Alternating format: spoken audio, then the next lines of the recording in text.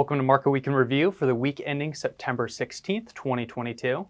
I'm Chris Kyle. Today I'm joined by Equity Portfolio Manager Olga Bezrikov. Olga, it's a pleasure seeing you today. Thanks for joining us. Very nice to see you. Thank you. So volatility's back. We have a lot to touch on today. Maybe we'll start with more recent reports coming out of Europe in terms of inflation and economic sentiment.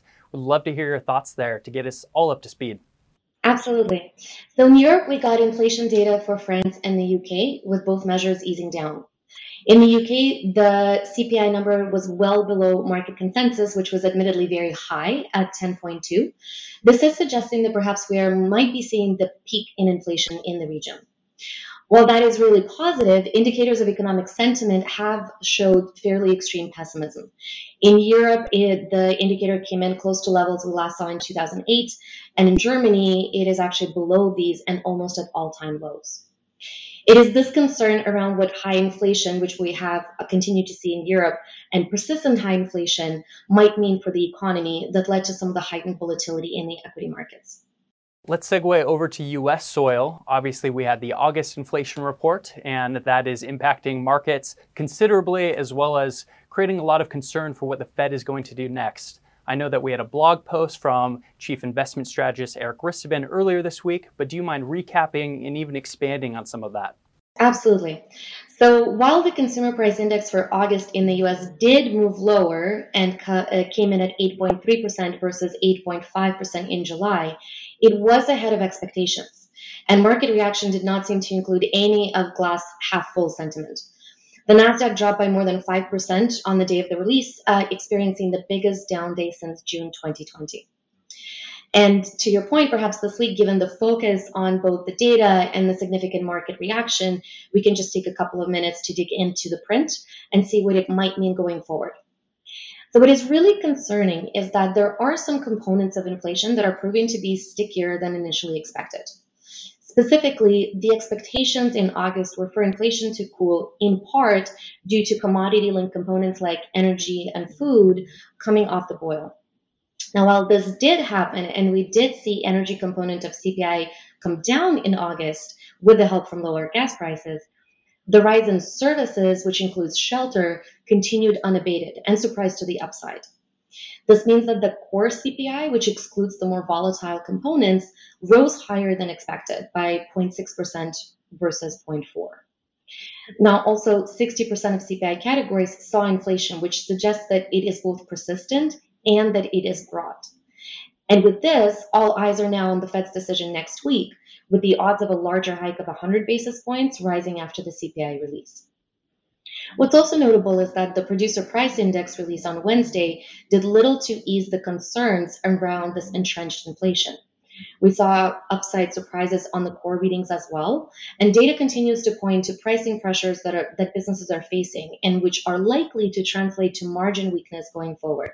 These recent data releases have led to quite a lot of market volatility. And as you mentioned in Eric's article, he explains that we are in the cross currents right now that are fairly uncommon, if not unprecedented, even though we have been saying that a lot over the last several years. Because the markets tend to be forward-looking and pricing not only what is happening right now, but also expectations for the future, the current situation is just very uncertain. We can envision multiple potential scenarios of how the future unfolds, how inflation reacts, how the Fed's policy impacts the economy. And all of those scenarios have a decent level of probability, which makes the central case much less convincing. Thank you. So what does this mean going forward? Any expectations for next week? Well, Chris, latest data suggests that the Fed will have to continue its aggressive hiking. This is causing a bit of repricing, as the market expectations over the last couple of months were incorporating a potential dovish pivot should we see material hit to growth expectations. What we're seeing right now is that with inflation continuing to run hot and risks of it being more entrenched, coming to the forefront of the investors' minds, financial markets are back to pricing in a continued hawkish policy by the Fed. This does raise probabilities of a Fed mistake, raising rates into a growth slowdown.